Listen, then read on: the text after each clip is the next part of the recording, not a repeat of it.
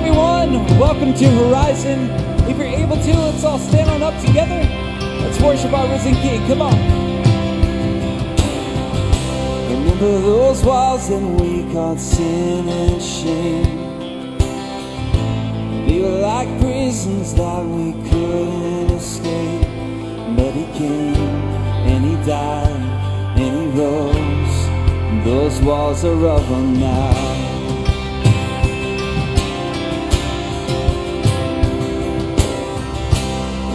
Those giants we called death and grave, they were like mountains that stood in our way. But he came and he died and he rose. Those giants are dead now. Oh, this is our God. This is our God. This is who he is. He loves us. This is our God. This is what he does. He saves us. He bore the cross, beat the grave. Let heaven and earth proclaim. This is our God, King Jesus. Amen. Remember that fear that took our breath away. So weak that we could barely pray, but he heard every word, every whisper. Yes, he did. Now those altars in the wilderness tell the story of his faithfulness. Never once did he fail, and he never will. This is our God, this is who he is, he loves us. This is our God, this is what he does, he saves us. He bore the cross, beat the grave, let heaven and earth proclaim. This is our God, King Jesus. Who pulled me out of that pit? He did. He did. Who paid for all of our sins?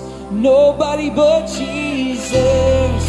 Who pulled me out of that pit? He did. He did. Who paid for all of our sins? Nobody but Jesus. Who rescued me from that grave? Yahweh, Yahweh. Who gets the glory and praise? Nobody but Jesus. Who rescued me from that grave? Yahweh, Yahweh. Who gets the glory and praise? Nobody but him. This is our God. This is who he is. He loves us. This is our God. This is what he does. He saves us. He bore the cross, beat the grave. Let heaven and earth proclaim. This is our God, King Jesus. For the cross, beat the grave. Let heaven and earth proclaim. This is our God, King Jesus. Whoa, this is our God.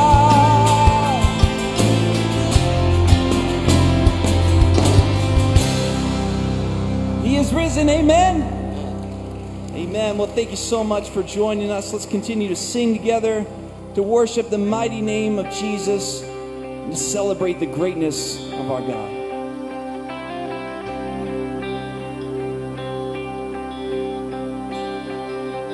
The splendor of the King, clothed in majesty. Let all the earth rejoice, let all the earth rejoice. He wraps himself in light, and darkness tries to hide, and trembles at his voice, and trembles at his voice. How great is our God. Sing with me, how great is our God. And all will see how great is our God. And age to age he stands. The time is in his hands. Beginning and the end. Beginning and the end. The Godhead three and one. Father, Spirit, and Son. The Lion and the Lamb. The Lion and the Lamb. How great is our God. Sing with me, how great is our God. And all will see how great is our God.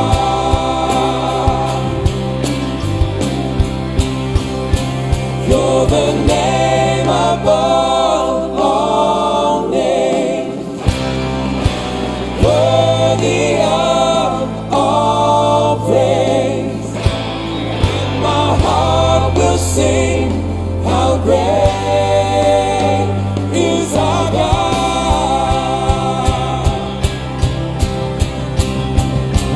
You're the name above all names, worthy of all praise. And my heart will sing, how great is our God.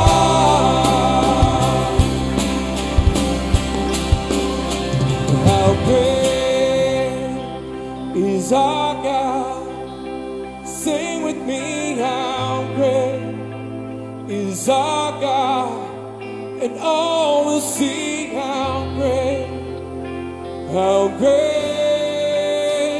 is our God. How great is our God. Sing with me, how great is our God. All will see how great is our God.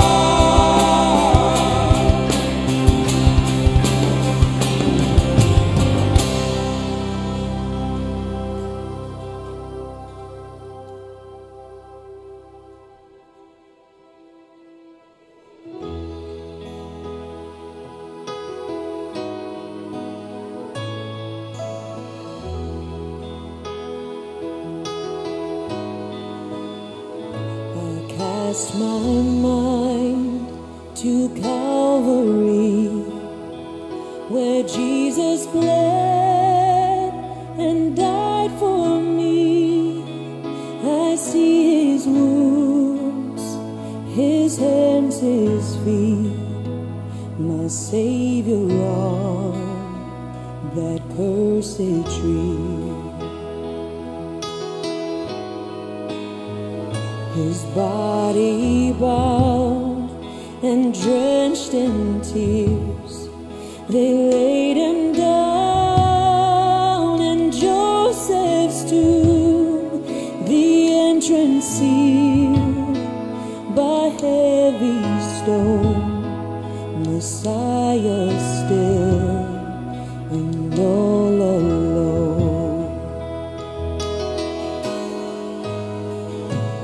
Oh, praise the name of the Lord our God. Oh, praise his name forevermore. For endless days we will sing your praise, oh Lord,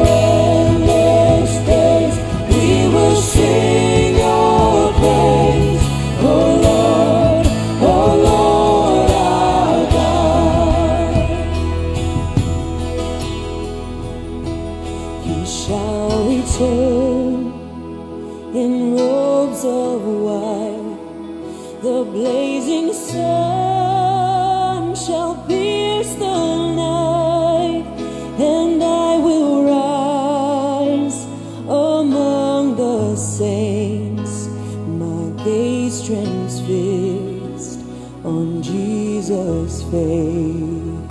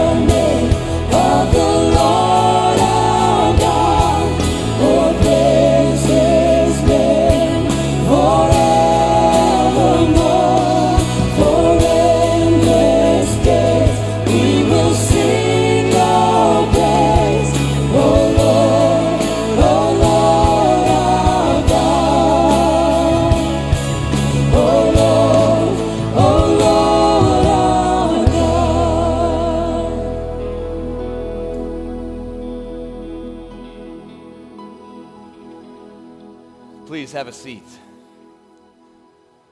We are celebrating today because Christ, our Lord and our God, is risen from the dead. And I love how that song really captures all of the emotions and the events of what would have happened in those last few days that Jesus would have experienced all those years ago. From the feelings of guilt and shame that we can carry when we hear that it was our wrongdoing, our sin, that he had to die for. And yet that nobody put him up to it. Nobody forced him. He chose that because he loves us. You can think of the darkness of the time that he was in the tomb and the uncertainty that his friends had, but also the joy of that first Easter morning as the sun was coming up and they discovered that Christ is risen today. And after his resurrection, he appeared to hundreds of people, but among them were some of his closest friends. In fact, some of them he saw all together at one dinner, but one man was missing, a man named Thomas. And so John chapter 20 tells us that now Thomas, called the twin, one of the 12, was not with them when Jesus came. The other disciples therefore said to him, "We have seen the Lord." So he said to them, "Unless I see in his hands the print of the nails, and put my finger into the print of the nails, and put my hand into his side, I will not believe." And after 8 days, his disciples were again inside, and Thomas with them. Jesus came, the doors being shut, and stood in the midst and said, "Peace to you." Then he said to Thomas, "Reach your finger here and look at my hands, and reach your hand here and put it into my side. Do not be unbelieving, but believing." Jesus said to him, Thomas answered and said to him, "My Lord and my God," like we just sang. And Jesus said to him, "Thomas, because you have seen me, you have believed. Blessed are those who have not seen and yet have believed."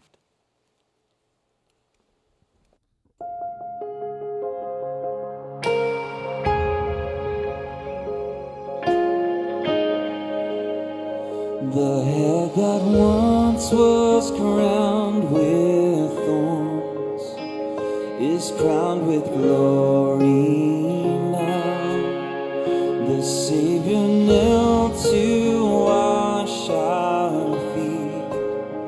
Now at his feet we bow.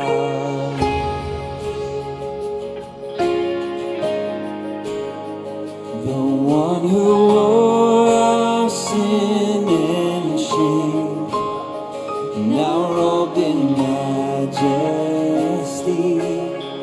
the radiance of perfect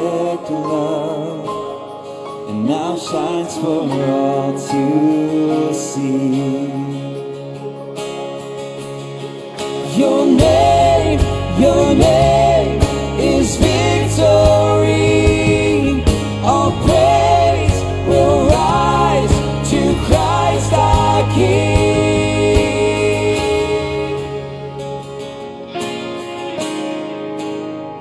The fear that held us now gives way to Him who is our peace. His final breath upon the cross is now alive in me.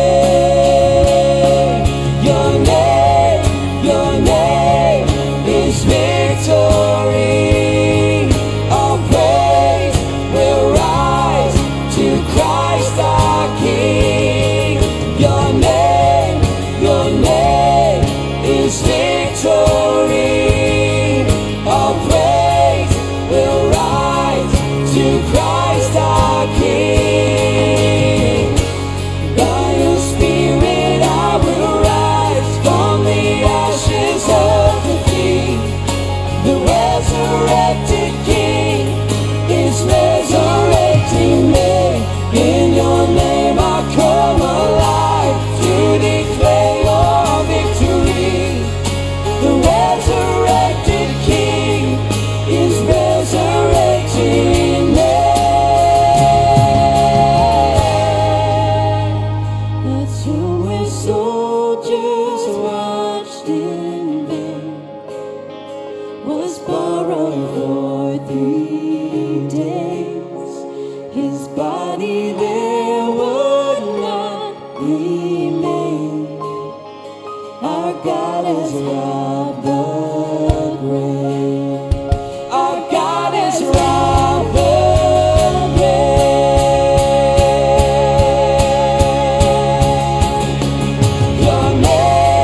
Your name is victory. All praise will rise to Christ our King. Your name is victory. All praise will rise to Christ our King. By your Spirit I will rise from the ashes of defeat. The resurrected King is resurrecting me.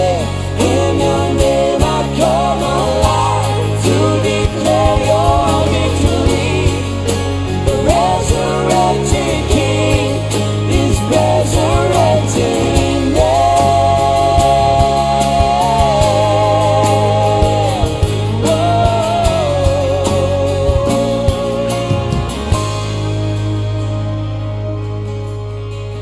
Let's pray together.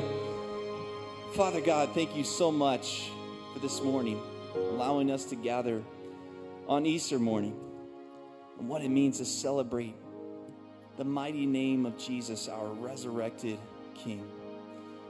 Father, would you speak into our hearts as we study your word together? And it's in Jesus' name that we all pray. Amen. Well, amen. It is great being with you today, and welcome to friends and family members who are with us. It is just an awesome day to celebrate hope and victory and joy, the things we just sang about. And you know, Christianity claims that it offers absolute confidence that you can know who God is. Absolute assurance that you can know that you're going to heaven one day. Absolute assurance that this world is broken, as hard as it can be. This is not the real existence. This is the beginning of a whole new existence called eternity. But it's one thing to claim those things, but does Jesus have the receipts and the claim support to back it up? Today I want to talk about touch and go faith. Touch and go faith. I've been learning how to fly the last couple years, and I've learned about what's called a touch and go. So touch and go is when you're coming in on your plane and you make your way for your final approach. You're coming down on the airstrip, and just as you're landing, you touch. Got everything lined up. It's feeling pretty good. But instead of fully landing there, you gun it, and you take back off again. And you circle around. You practice the takeoff. You get ready for that landing again. And sure enough, touch. and then you go again. And for many of us, we've looked at the evidence for Jesus and his death and resurrection, and we are convinced and we are convicted and we know it's true. Others of us are like, I'm not sure I've checked it out, and quite frankly, it sounds kind of ridiculous. A real guy really died and really came back to live again? And yet, along the way, you'll be like, you know what, I like my grandma's faith. I mean, she's got this deep joy and peace about her. Maybe I'll try it out. And so maybe in your 20s, you kind of come down, you kind of touch again. I kind of like what grandma has or what my parents have demonstrated. Then you're like, well, I don't know. But still, Christianity seems kind of judgmental and kind of exclusive, and it seems to judge other people all the time. We kind of circle around again. Maybe 5-10 years go by, and you start remembering, like, I kind of like the idea of going to heaven. That sounds kind of nice. Seeing people who died before me, I like that. So you kind of go against, make the approach, come down, touch. And just as you're about to land, you're like, yeah, but didn't Jesus claim to be the only way to get to God? There's a lot of religions in the world. That's a pretty big claim. And then we take off and we go again. What's amazing is that Jesus invites doubting. He invites questions. He invites that kind of process as we go through figuring out what's really true.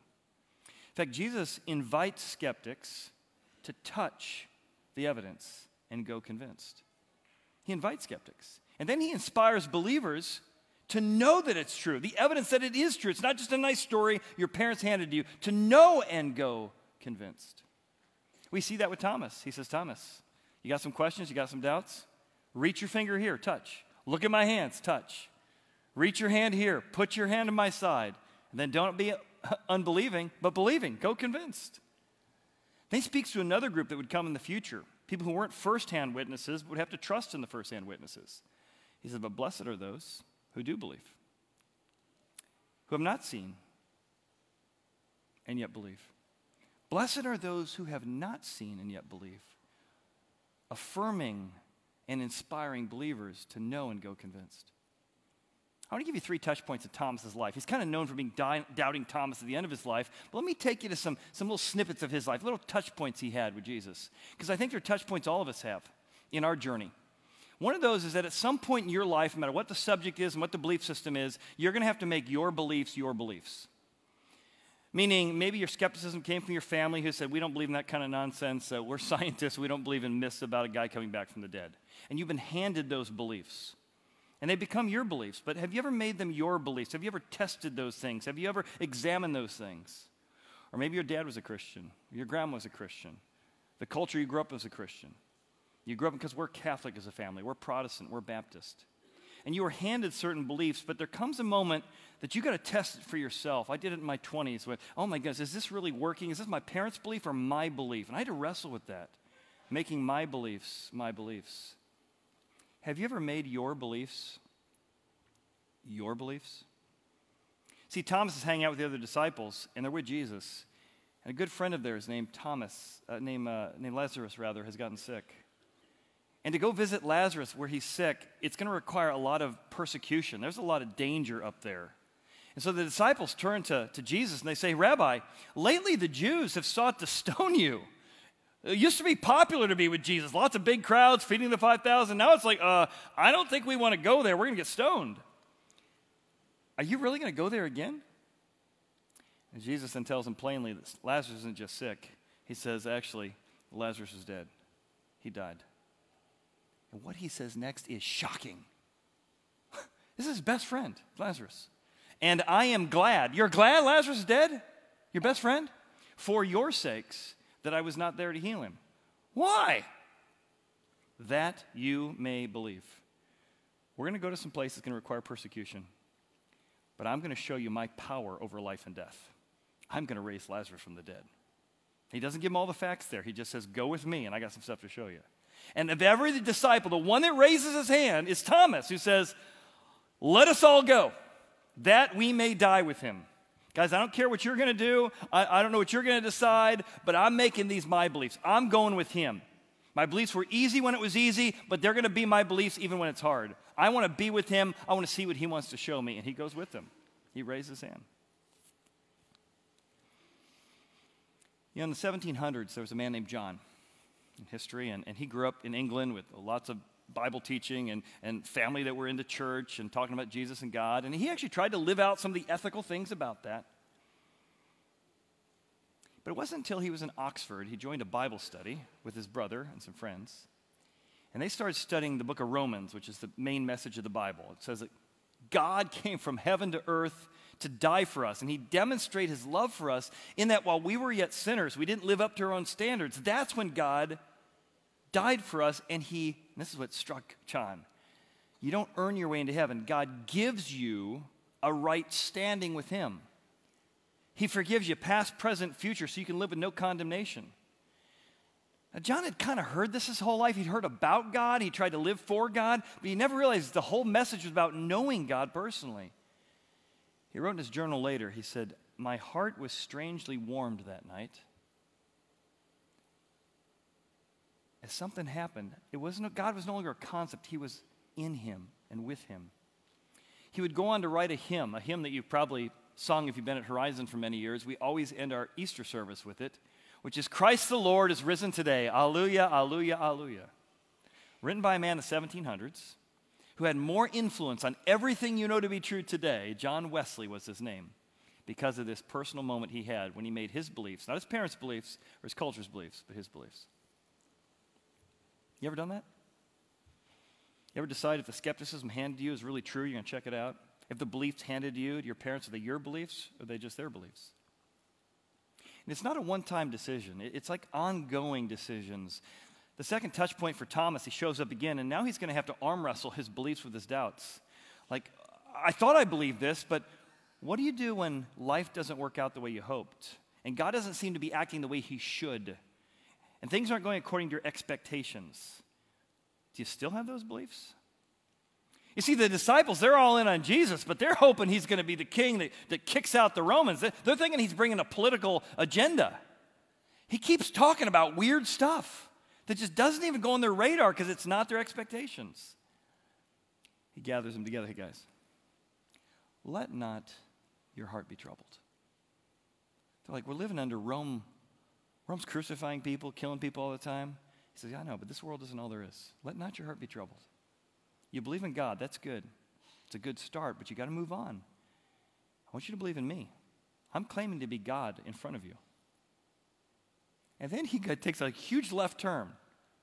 And I'm going to get rid of the Romans. No, he says, by the way, in my Father's house are many mansions. Hey, if it were not so, I would have told you. So I'm going to go and I'm going to prepare a place for you. And if I go and prepare a place for you, I'm going to come again and receive you to myself. And where I am, you can be there also.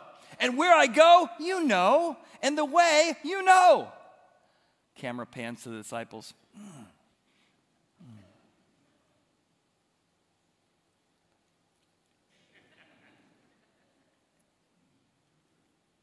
Yeah. They have no idea what he's talking about. Maybe you're like, what is he talking about? Jesus is in not talking about what he's going to do with the Romans. He's talking about going to a whole nother world. He's talking about his death. He's talking about heaven. He's talking about returning from heaven to prepare a place. The only guy who has enough courage to wrestle with his questions and doubts is Thomas. Raises his hand and says, hey, Lord, we don't know where you're going. And how could we know the way? He's willing to ask the question, say he doesn't get it, say he doesn't understand, say he's not quite with it. To which Jesus will pull him aside and say, Thomas, I am. Now that's the name of God from the Old Testament appeared to Moses. I am Yahweh. I am the way. I am the truth. I am the life. And no one comes to the Father but through me. If you know me, you know the way. You may not understand all of it, but to know me is to know everything you need to know. So a lady sharing her story about wrestling with her skepticism to faith. She talked about how much she loved going to Grandma's house. Remember spending the night at Grandma's house, how great it was? Well, she loved spending the night at Grandma's house, and Grandma would let her sleep in the bed next to her when they're going to bed at night. She said Grandma was a believer in Jesus and God. She always had this peace about her that she loved. But at night when Grandma fell asleep, you could just see her kind of deep breathing. She's falling asleep. One day as a little girl, it just struck her like, man, what if Grandma died? What happens when you die? Just this idea that maybe after death is just bleakness and darkness, there's nothing else. And this put this deep fear in her as a little girl that stayed with her all through high school and college. She said in high school she avoided drugs and alcohol, not for some ethical reason or moral standard, just because she didn't want to increase her chance of dying. It was just that all-consuming. Well, she went into philosophy and got into studying science. She became convinced that the Bible was ridiculous, religion was ridiculous, and she became what she called an evangelical atheist, always telling people how their beliefs were just utterly nonsense. She loved doing it. She loved arguing. She got her first job teaching, and she got invited to a wedding. At the end of the ceremony, she ends up hanging out at a table, meets a guy, and he introduces himself as a follower of Jesus. To which she, took it upon herself to make sure he knew what an idiot he was. And so she pulled out her best arguments and kind of sliced him down and sliced him around. But she was struck that he responded with kindness, with patience, and with love.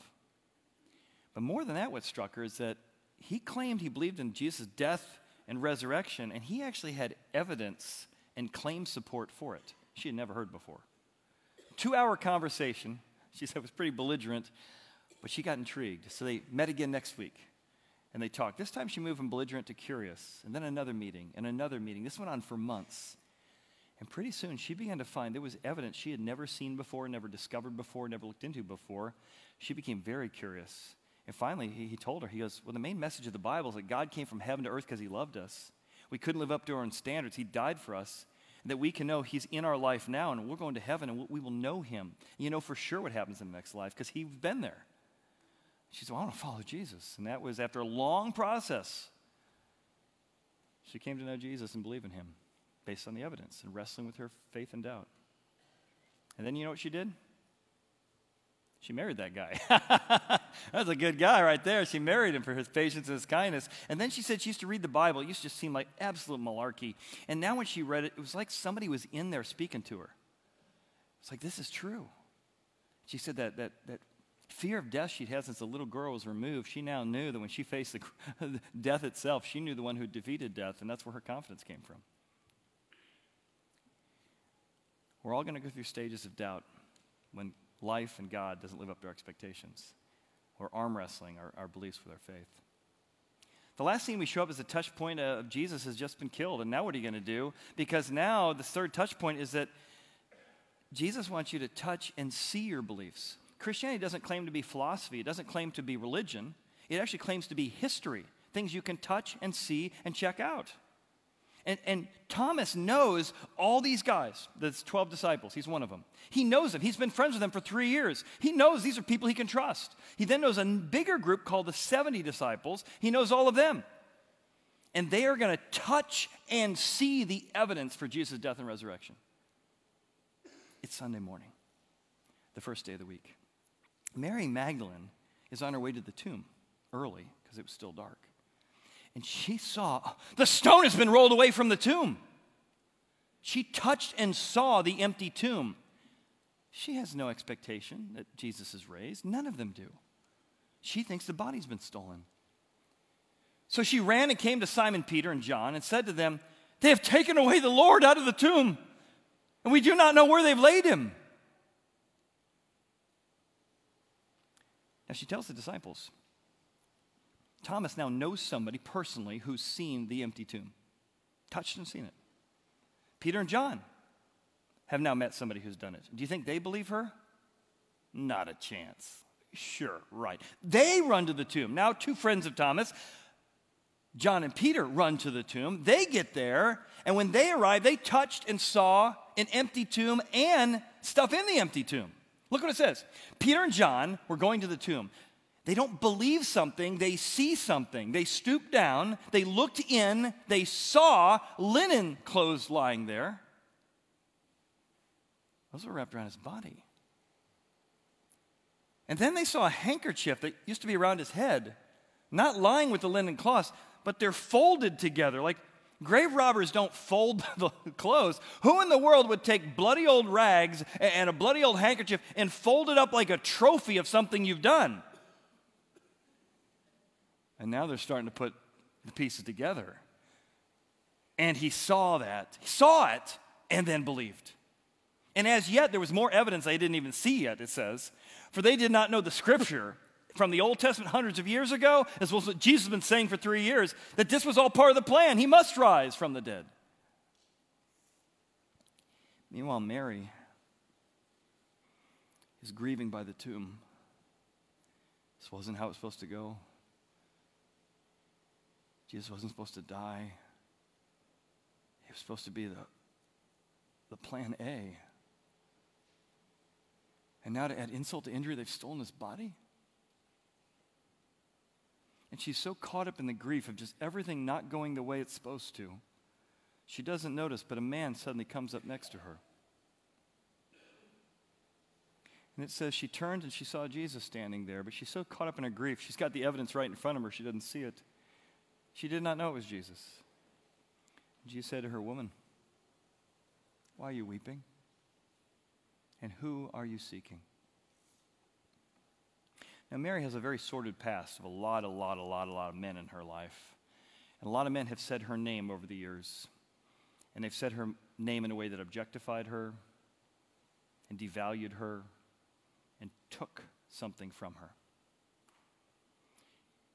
It wasn't until she met Jesus, she met a man that for the first time in her life said her name in a way that infused her with value and infused her with joy and removed her shame. The way he spoke her name was a way that no man had ever spoken her name. And in this grief of this moment of confusion, this man standing next to her leans in and says, "Mary." She knows that name. She knows that voice with that name. She knows that name with that voice, with that tone. No one speaks her name like that except him. She turns, it's Jesus. It's him. No one else spoke like that. No one else speaks to me like that. She could feel the love again, the hope again. She runs back to the disciples. She told the disciples, "I haven't just touched and seen a tomb. I touched and saw, not a man, the Lord, God. Only God could defeat death." And you think they believed her? Not a chance. Just a grieving woman who saw crazy stuff. So they're sitting in this fearful little circle. They couldn't stand up for Jesus in front of a little girl 3 days ago. They're scared to death they're going to be crucified. When all of a sudden Jesus appears to them. He walks in the room and he says, "Peace be to you. Shalom." He said to them, "Take a look, guys. Touch and see. Touch and go convinced." He showed them his hands and he showed them his side. Guys, touch and see the scars. Touch and see it's really me. I'm not a ghost. Now, of all the days to be late to dinner, Thomas was not with them that day. Oh, man, what a bummer, you know. You can just imagine coming into the room that night, knocking on the door. "Oh, my goodness, guys, you're not going to believe the traffic jam was so bad. This camel ran into these 2 donkeys. Oh, my God, sorry I'm late. What are we having for dinner?" And they're like, "Thomas, you're not going to believe what we saw." "Well, what's for dinner?" No, Jesus was here." I doubt it. "No, really, he was here. And he showed us his hands and his feet and his side." I doubt that. "No, really. 12 of his friends that he's learned to trust, plus the other 70 who are around there, they had all these eyewitnesses, evidence, touch and saw. And he says, "I doubt it." He says, "Unless I see it myself, and I see the hands in the print of the nails, and I put my finger into the print of the nails, and I put my hand into his side, I'm not going to believe." He wanted to touch and see it himself. Well, 8 days later, the disciples are inside, and Thomas is no longer procrastinating for dinner. He's showing up on time these days. Don't want to miss out on the good stuff. And he's there with him. And Jesus walks into the room, and Jesus gives him exactly what he wants, a chance to touch and see the evidence for the beliefs. He says to Thomas, "Reach your hand here." These are not believe words, these are touch words. Reach your hand here. Look at my hands. Reach your hand into my side. Put it into my side. Do not be unbelieving, but believing. And Thomas said, "My Lord and my God." I got it. All right, the evidence is finally mounted up from person to person to person, to conversation to conversation. Now he's seen it for himself. I believe. And this moment in history, when these cowardly Jewish disciples, who are scared to death of the Romans, see the evidence that he's alive, they are transformed, and they will go into every corner of the world and they will die, not for what they believe, but for what they touched and saw. Thomas will go from skepticism to questioning to being so convinced of what he saw that day that he heads to India. He gets to India and he begins to describe the God of all creation in a culture that taught there were millions of gods.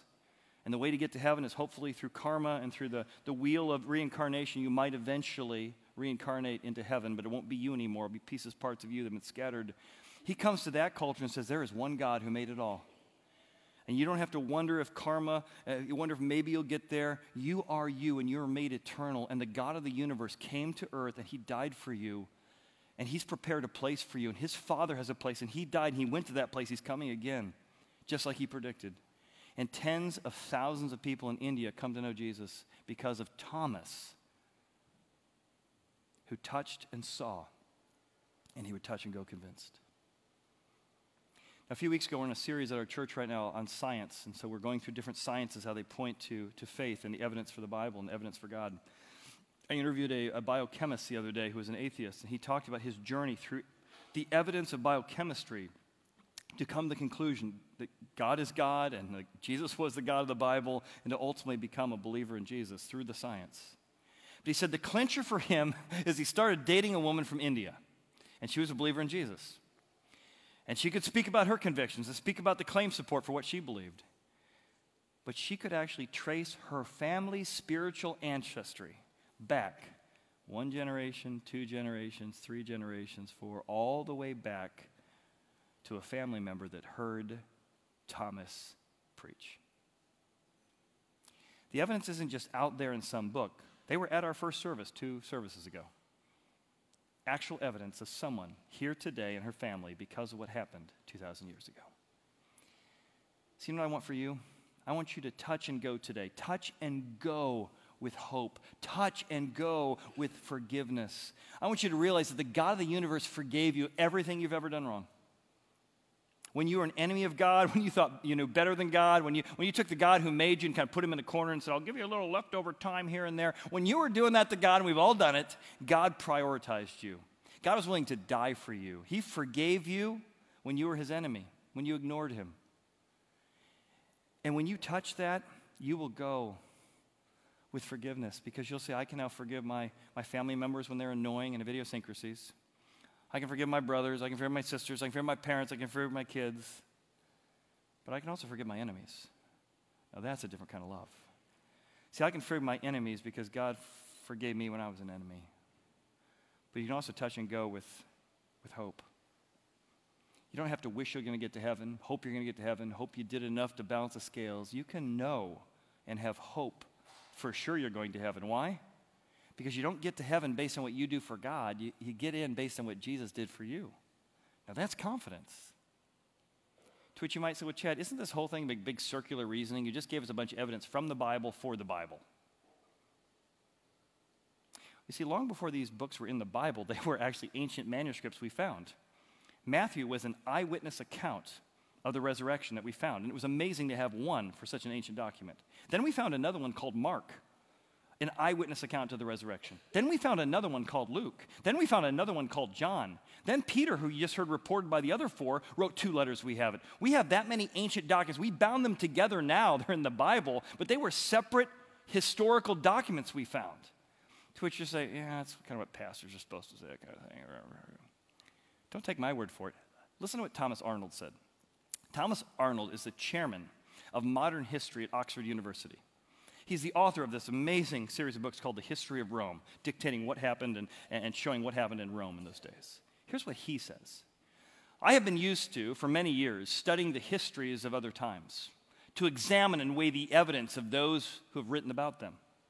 And I know of no one fact in history of mankind which is proved by better and fuller evidence of every sort to the understanding of a fair inquirer than the great sign that God had given us that Christ died and rose again from the dead. So don't believe me, I'm just a pastor. But the chairman of modern history at Oxford says there's that much evidence if you're a fair inquirer. I want to invite the band to come out. Maybe you want that. Maybe like, Chet, I don't know if it is true, but I want that to be true. I want the hope that I know what happens in the next life. I want the hope that God can bring good out of the bad that's in front of me. I want to know that I can be forgiven and forgive people because I got this grudge that's just really driving me crazy. Let me lead you in a prayer.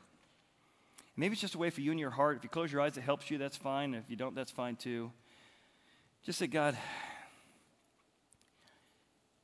today's the day I'm going to make my beliefs my beliefs.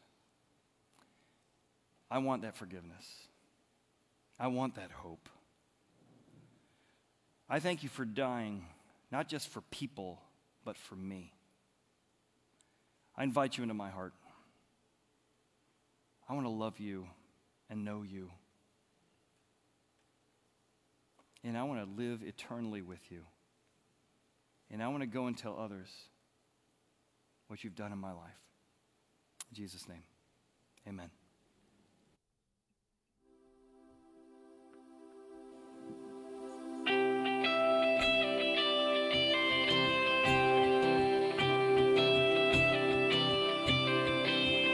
I believe you gave sight to the blind. I believe that the dead came to life. I believe there were wonders and signs.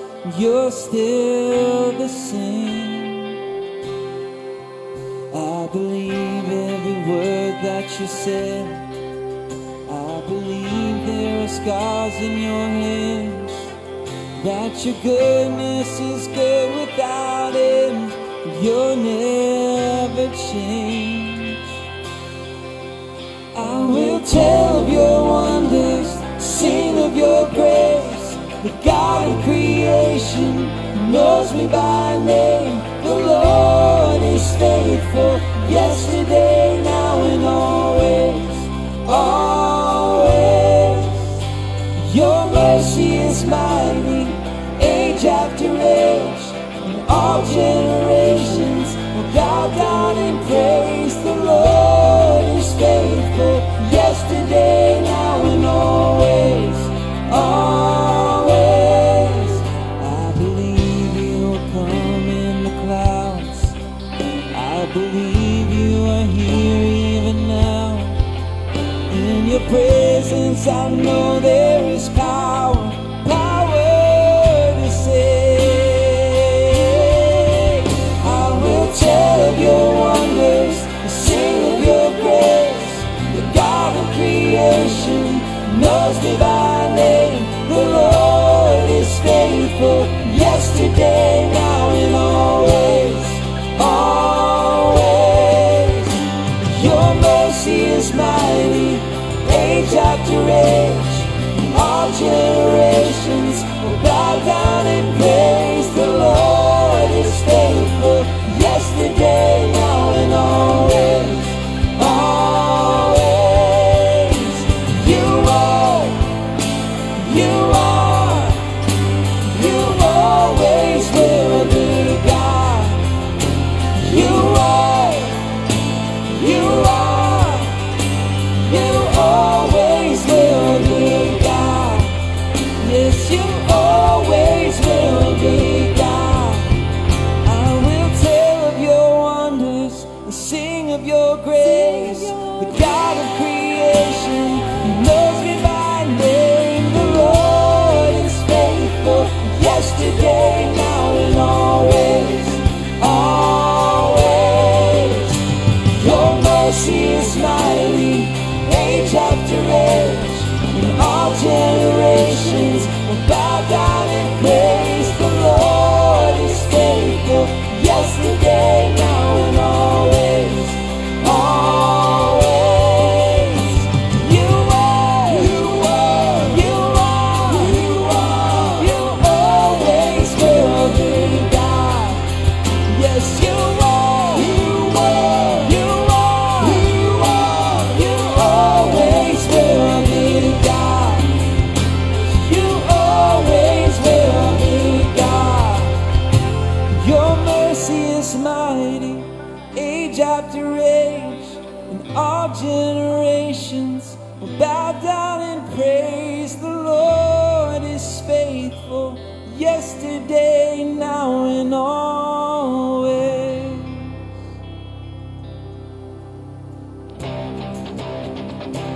If you are able to stand with us, let's all stand together and sing to a risen Christ the Lord, the King.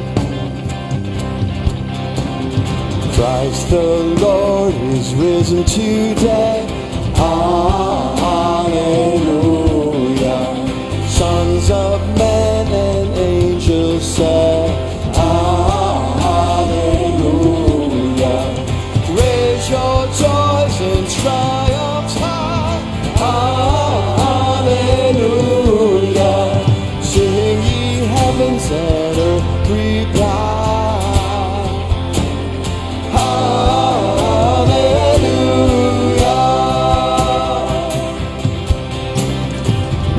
Again, our glorious King. Hallelujah. Where, oh, death is now thy sting. Hallelujah. Dying once, he all doth say. Hallelujah. Where thy victory, oh, great.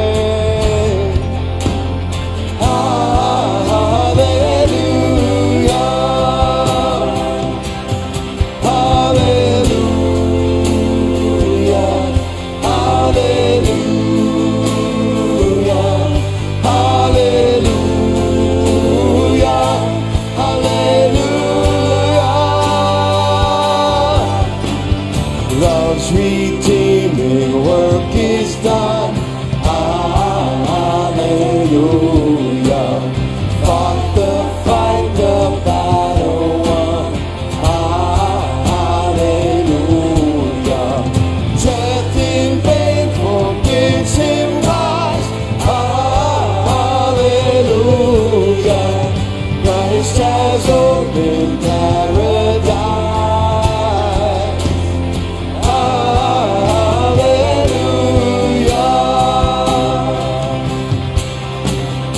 Say hallelujah. Hallelujah.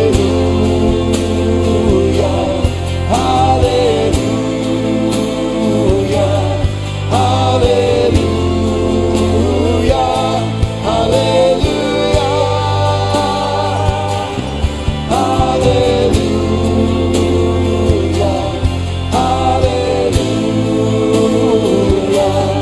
Hallelujah.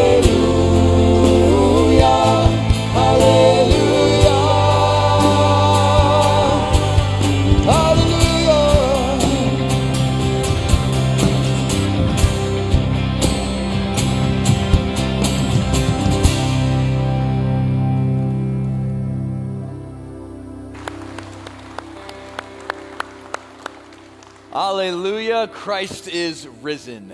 And I love the line in that song, death in vain forbids him rise. Christ has opened paradise. That image of Jesus returning to heaven, that's the moment he told his friends, I go to prepare a place for you. And that's what I love about the Bible. It's not just a big collection of rules and wise sayings. It is loaded with real stories about real people who had a real encounter with a real God. Thomas did, and I hope that you do too, because with your faith in him, he wants to prepare a place for you as well. And so my hope for you as you go out today is that you touch and go with confidence and belief and have a happy Easter. Thank you for coming.